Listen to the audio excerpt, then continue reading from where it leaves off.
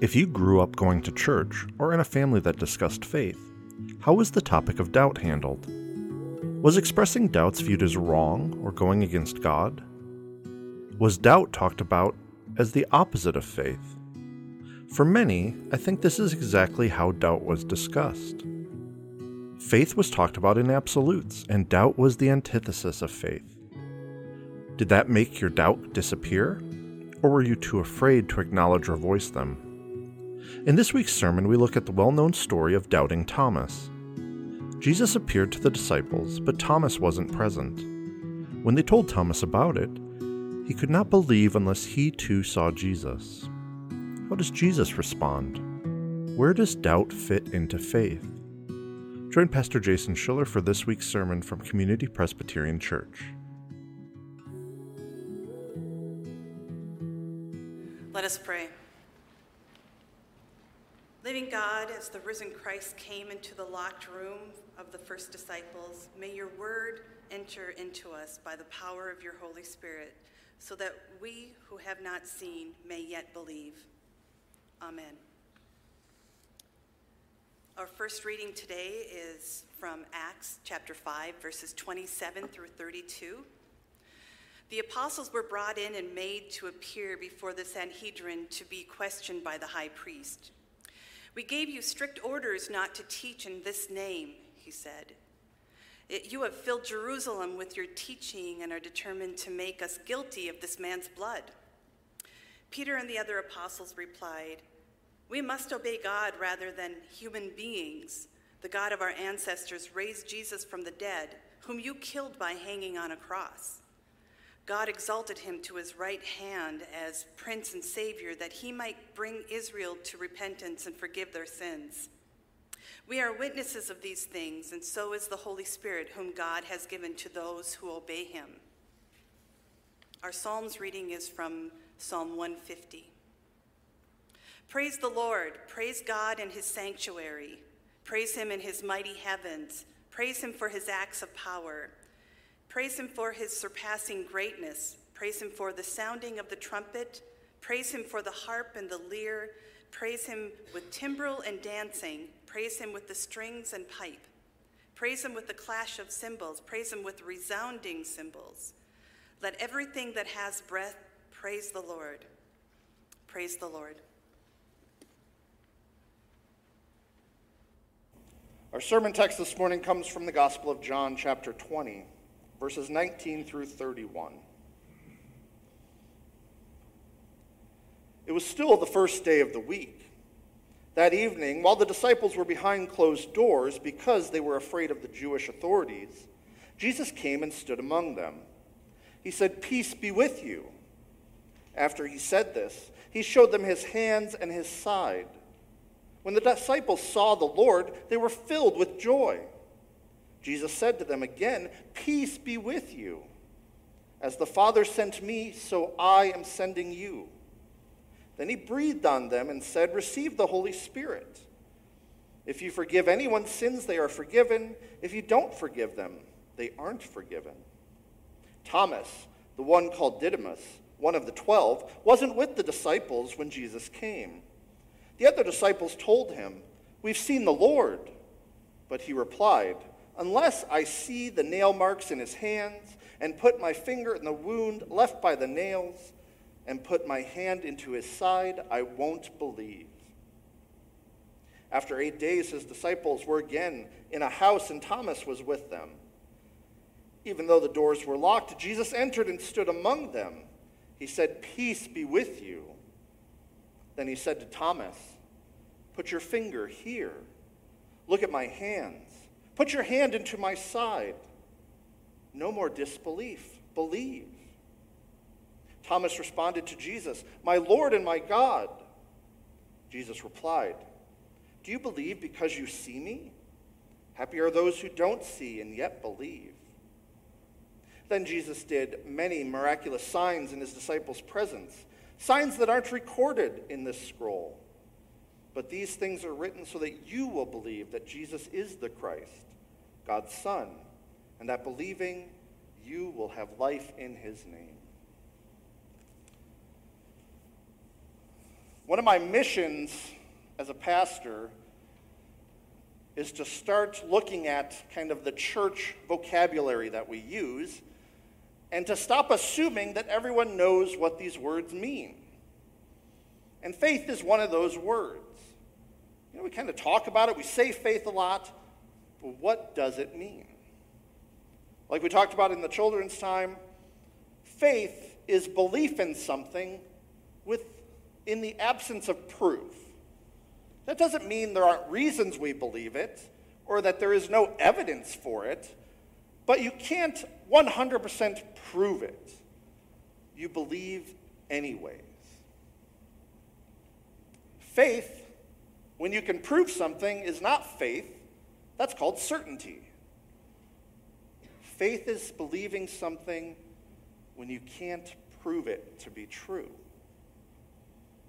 It's a vital part of being a Christian, and Jesus talks about it here in this text. Happy are those who don't see and yet believe. He's talking about us, and those who came before us, and those who will come after us. As human beings, each and every day, we live our lives in faith. Regardless of religious practice, you go about your day having faith in countless number of things. When you get in a car and start it and drive away, you're having a lot of faith in the people who built the car, that it's not going to explode when you turn it on. When you go to eat at a restaurant, you are having a lot of faith in the people who prepare that food, that they're going to do it in a way that you don't get sick. If you go in for surgery, you have faith in the doctors and nurses and techs, in their training, that they can do what you need in that surgery and that it will heal you. There are countless other ways that we exercise faith in our days.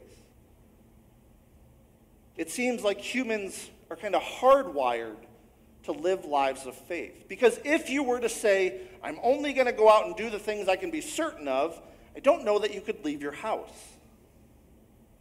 I don't know that that's possible.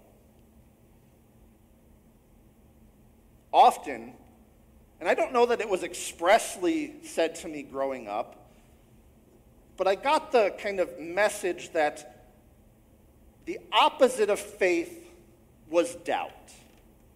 Did anyone else get that message growing up? Either explicitly or just kind of passively? The opposite of having faith is having doubt.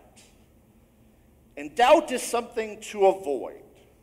Doubt works against faith. That's kind of the message I received as a kid. I don't think it was intentional, but that's what I remember. But I don't think that's true. In fact, I don't think that's true at all. The opposite of faith is certainty. The opposite of faith is wanting to know without any doubt that something is true. And I don't know about you, but I really like certainty. I don't like necessarily naturally living in kind of ambiguous terms. When at all possible, I really like to know that something is true. This is an odd profession for someone like me to go into, if I like certainty. Hopefully the lesson we've all gotten the last few years is that there's not much we seem to be able to be certain about. I think we want certainty. I'm not sure we can actually have it. And ultimately, I think certainty and our quest for certainty is detrimental to our faith. I think it gives us a sense of kind of certainty, but I think it robs us of the gift of faith. So let's look at Thomas here. Poor Thomas, forever labeled Doubting Thomas. Thomas wasn't with them when on Easter, when it says the first day of the week, that is still Easter day, when Jesus appears to them as they're gathered. Thomas is somewhere else. And Jesus shows his wounds to the disciples, and they are amazed. They rejoice that Jesus is with them. And when Thomas gets back, they say, "It happened. He came. He was here." Thomas said, "You guys are all crazy. Every one of you. And I can't believe that. I simply cannot believe it unless I can put my fingers in the wounds in his hands, unless I can put my hand in his side to know that it's really him. I just can't believe it." Thomas wanted certainty. He had to have that experience, the experience the other disciples had had. So the next time they're gathered together, Thomas is with them, and Jesus again appears. Now, I want to point out something that I think is really, really vital to this text. Because for all the kind of talk I heard growing up in the church about kind of the danger of doubt and how doubt is working against faith, which I don't think is true, notice how Jesus interacts with Thomas here. Notice what's missing. Because if doubt were the antithesis of faith, I imagine Jesus would have chastised Thomas for not believing the disciples. Why didn't he believe when they said they had that experience? That's not what Jesus does. Jesus meets Thomas where he is, and he provides the things he needs to believe. He says to Thomas, "Look, put your finger here. Put your hand here." And Thomas does. And he believes. He responds, "My Lord and my God." Jesus never chastises him for his disbelief. He provides for it and meets him and gives him what he needs. If doubt were dangerous, Jesus would have responded very differently. But he points out that those disciples got to see him in person. But blessed are those who don't see and yet believe.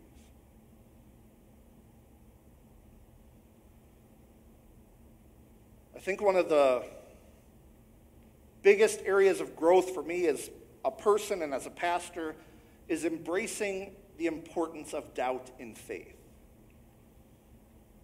Doubt is an important part of active and healthy faith because it means you're actively engaging with your faith. And when you do that, you will come across things that challenge you. You will have doubts. You will go through life experiences that force you to consider what it is you actually believe. And it will challenge you. There's a term for it. It's called a dark night of the soul. This idea that you go through a period of trial and struggle, perhaps a period of suffering that challenges what you believe. And going through those things will change us. We will not come out believing everything exactly as we did going in. It has to change us. And we cannot fear those times. Because what they do for us and what they do for our faith is they help us understand more deeply the things we do believe. The things that are so important to us, to our core, that we hold on to. And we often shed the things that aren't important. It's about growing spiritually. Those periods of time are when we grow spiritually. To never struggle means to never grow in faith. Countless books have been written on this. C.S. Lewis wrote a ton about this very thing in his own life, in losing his wife. Doubt is not something to be feared. Doubt is how we examine our faith and grow. And I think this is very, very important for the modern church, especially as we seek to reach out into the community to people who aren't in the church or people who were hurt by the church, people who have left the church. People who had doubts, and those doubts were not welcomed, and they find themselves on the outside.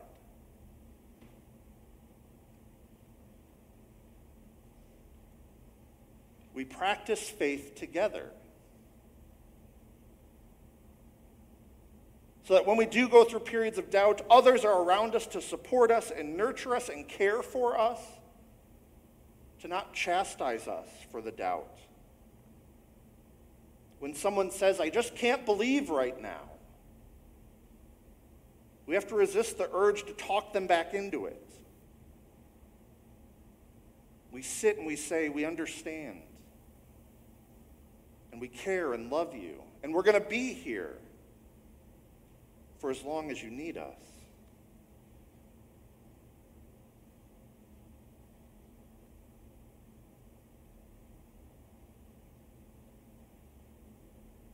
If there's anything you learn from me as your pastor, and if there's anything we can embrace as a congregation, I hope it's this idea that this is a place for everyone to come at whatever level of faith they have, in whatever level of doubt they're struggling with.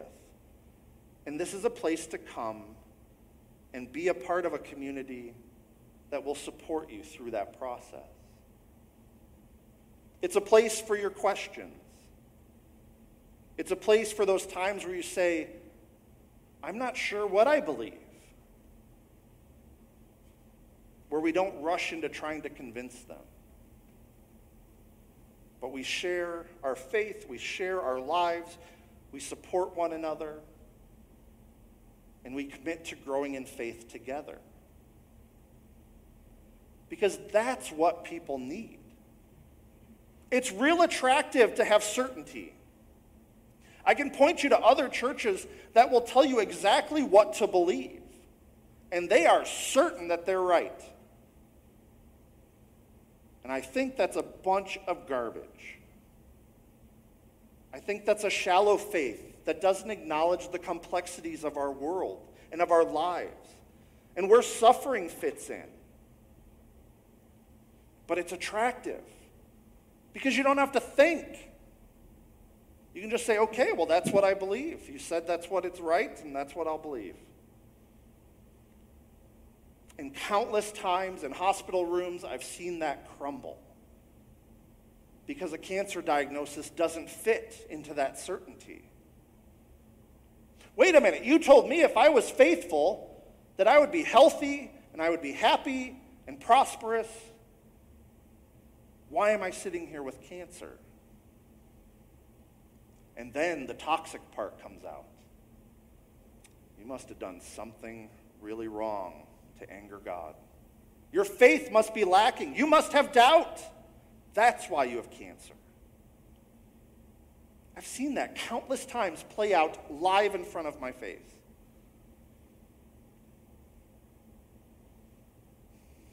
That's not what God calls us to do. That's not what faith is. I can tell you the things I believe. I can tell you why I believe them. I can tell you things I used to believe that I no longer believe, and why. That's the sign of healthy faith. It's evolving, it's changing as we go through different stages of our lives. We cannot make the mistake of wanting to replace faith with certainty. And we cannot make the mistake of chastising people who have doubt. Jesus didn't do that. Jesus meets each of us where we are, provides for each of us what we need to have faith. But faith will always require trust. Stepping out in the absence of certainty And that's always going to be scary. Every time. It's like meetings I've sat in at different churches over the years, as they're kind of talking about trying something different or new, when they really want to know the outcome before they try it. They want kind of the assurance that it's going to work before they do anything and risk anything. And I can never offer that. We're all called to trust, to have faith, to live out that faith, and to step out in faith, trusting that God is there. That God does know all the particulars. That God knows what we need when we need it. That God will provide what we need when we need it. Not before, not after. Not what we want, because I want lots of things that don't seem to be what God wants, which is really, really annoying. But faith is what we're called to, not certainty. So let us embrace that.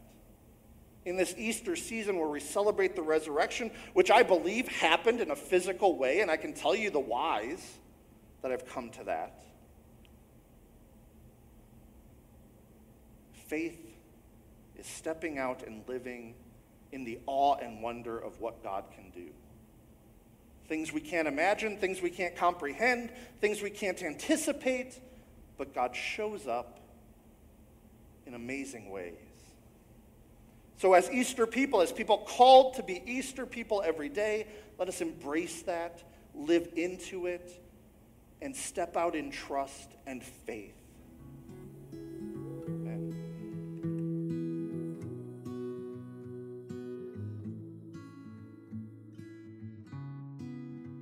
Thank you for listening to this week's sermon from Community Presbyterian Church in Grand Rapids, Minnesota.